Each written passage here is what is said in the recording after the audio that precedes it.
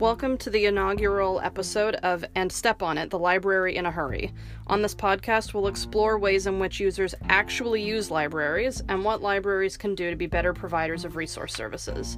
My name's Jessica Epstein, I'm a reference librarian, and my guest today is Ezra, a college student at Georgia State University and also my stepson. Ezra, welcome to the podcast studio, otherwise known as the bedroom closet. Thank you for having me. So, Ezra, tell us a little bit about your history with libraries. Well, I have gone to many libraries over the years, like state-funded libraries, and rented books and got like children's books out from there and stuff like that. I've also, from a school perspective, I worked a lot with libraries. I like to volunteer with my librarian at in middle school and high school. I worked a lot in the library, help organize books and things like that. And also in college, I use the library a lot. I study in there and rent books and things like that. So, did your patronage of public libraries when you were a kid in any way impact the way that you approached academic libraries when you became a college student? I think reference work and finding things, helped. Just being used to the library experience when I was younger. I think definitely made me more comfortable, walking the shelves and reading the numbers and doing that. I just remember the fond memories of going to the library to rent books from the Seattle Library.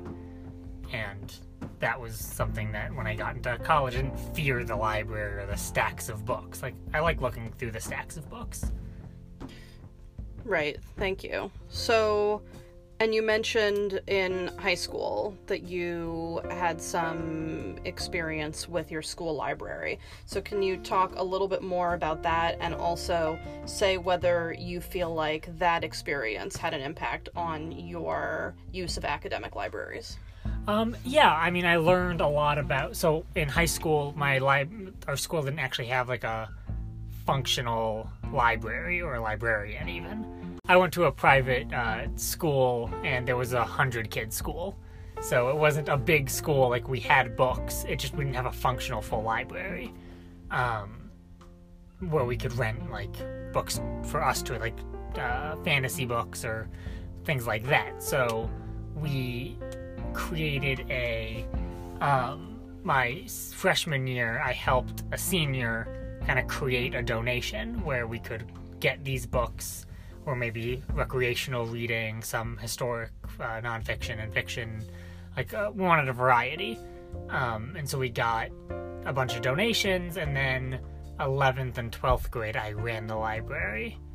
And so I did cataloging, and so that helped me in college. One, I appreciated what the librarians were doing, but I also knew how to read the catalog system.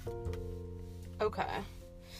So this previous academic year obviously changed dramatically in March when your campus, like many others, went completely virtual following your spring break. So had you been using the physical library when you were on campus? And if so, how did campus closing alter your experience of being a student? It actually made it a lot harder for me. I really liked the campus library. I studied there, and I also got a lot of sources from the magazines they had, and I prefer the physical copies of those things. And I actually have a bunch of books still out from the library that I haven't been able to return, mostly on Greek plays. But the library had so much resources on campus to help me with research and things like that, where I could bookmark the things on my computer or go to them. And when I dropped to online, I don't think I've actually been on the library resource page since... I've been on once, since campus shut down. And why is that? Did you not have courses in the spring that required you to do research for final projects? I had one, but because all libraries were closed, I didn't even think about the library resource. You mentioned that you prefer the physical format of some kind of materials. Beyond the physical format of books or magazines, are there other things about the library itself that you sort of enjoy as a physical space. For sure. Like, even days when I was back when campus was a thing, I would go to campus and I would schedule time. I would like book the little collaboration rooms, but just for myself, to give myself like a really good workspace, because working out on a commuter campus, and so when commuting, I really had a hard time doing schoolwork at home and focusing. So I liked to be on campus and in the library, either at one of the little workstations or somewhere else. Nice, okay.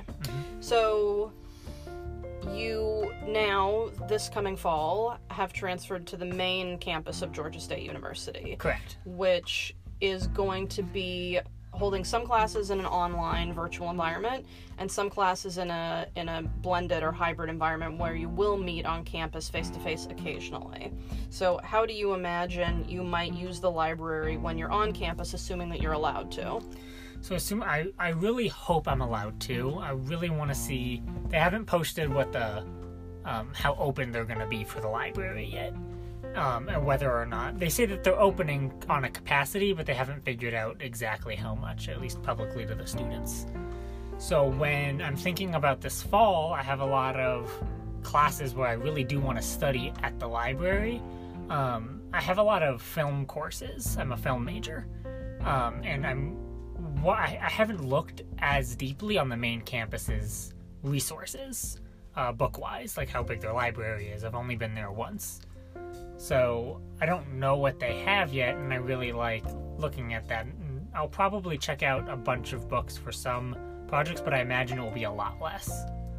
Less than what I was doing before, because I checked out books for personal projects, not just academic, and my own personal research that I would do. And you think you might do less of that now? I do. How come? Because I come up with the ideas while doing work. I'll come up with a personal project I want to research, and I'll rent a couple of books from the library about it. Like my last fall, I had a personal project. I was in a philosophy course, and we talked a little bit about Descartes, and I wanted to go a little further in my research on him, and so I checked out 4 or 5 books that same day about Descartes and his philosophy, and then I read them over the course of the next few months.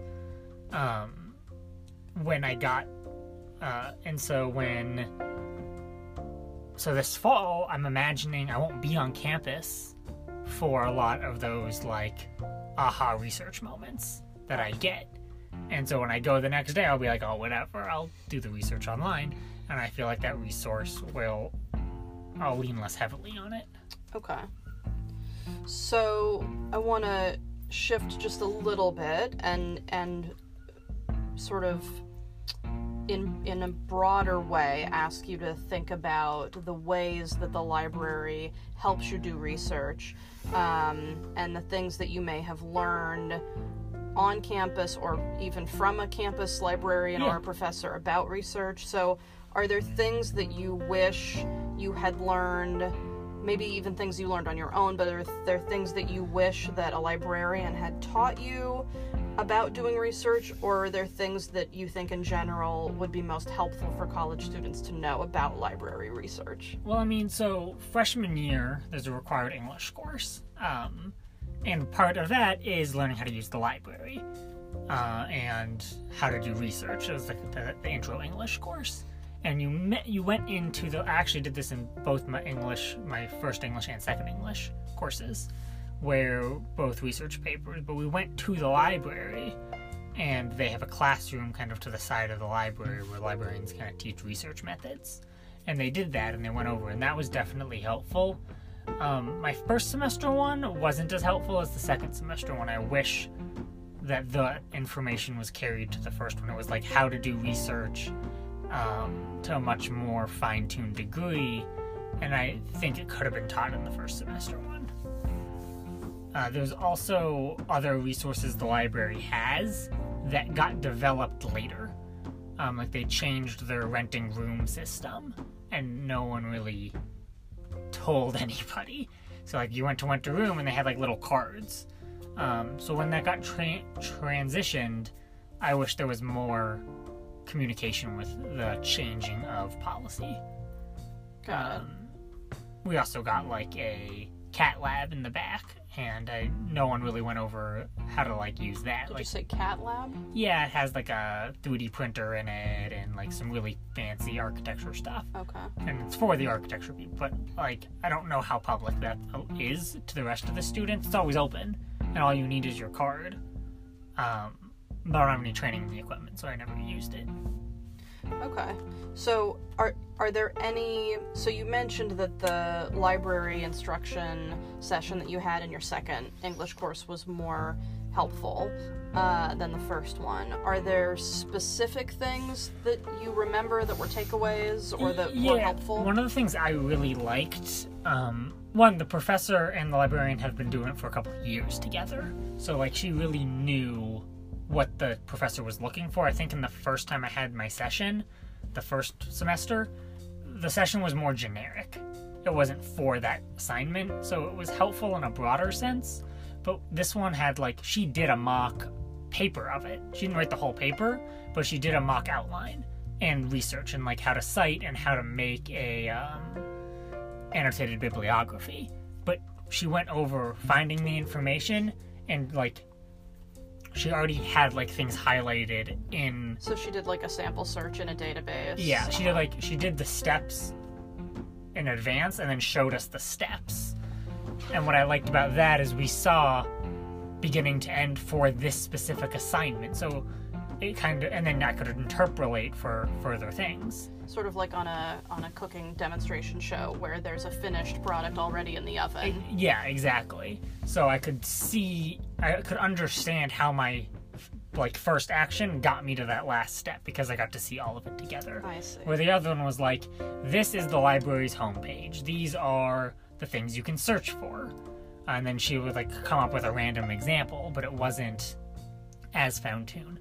Another thing that the library did in that second instruction was actually have books on hand. I think the assignment was about a poet. Like you picked a poet and you did a deep analysis of the poet, the publication of that poem, and we had like a list of poets we could pick from. So it was like a biography on the poet and an analysis of at least one poem. And I think there was another component. But there was books on a handful of the poets that we read, or short stories as well. And she had like the librarian and my teacher like picked out a bunch of books already that were there. So we got to see both the online stuff, and we had a whole session on that. And then she passed out books to all of us, and we had to do like a mock write-up on that while we were there, and that was actually really helpful to me. Okay. Because I got to see like, because there's all these websites that automatically cite websites for you, but I think a lot of people are afraid of putting in the book information because you have to manually do that.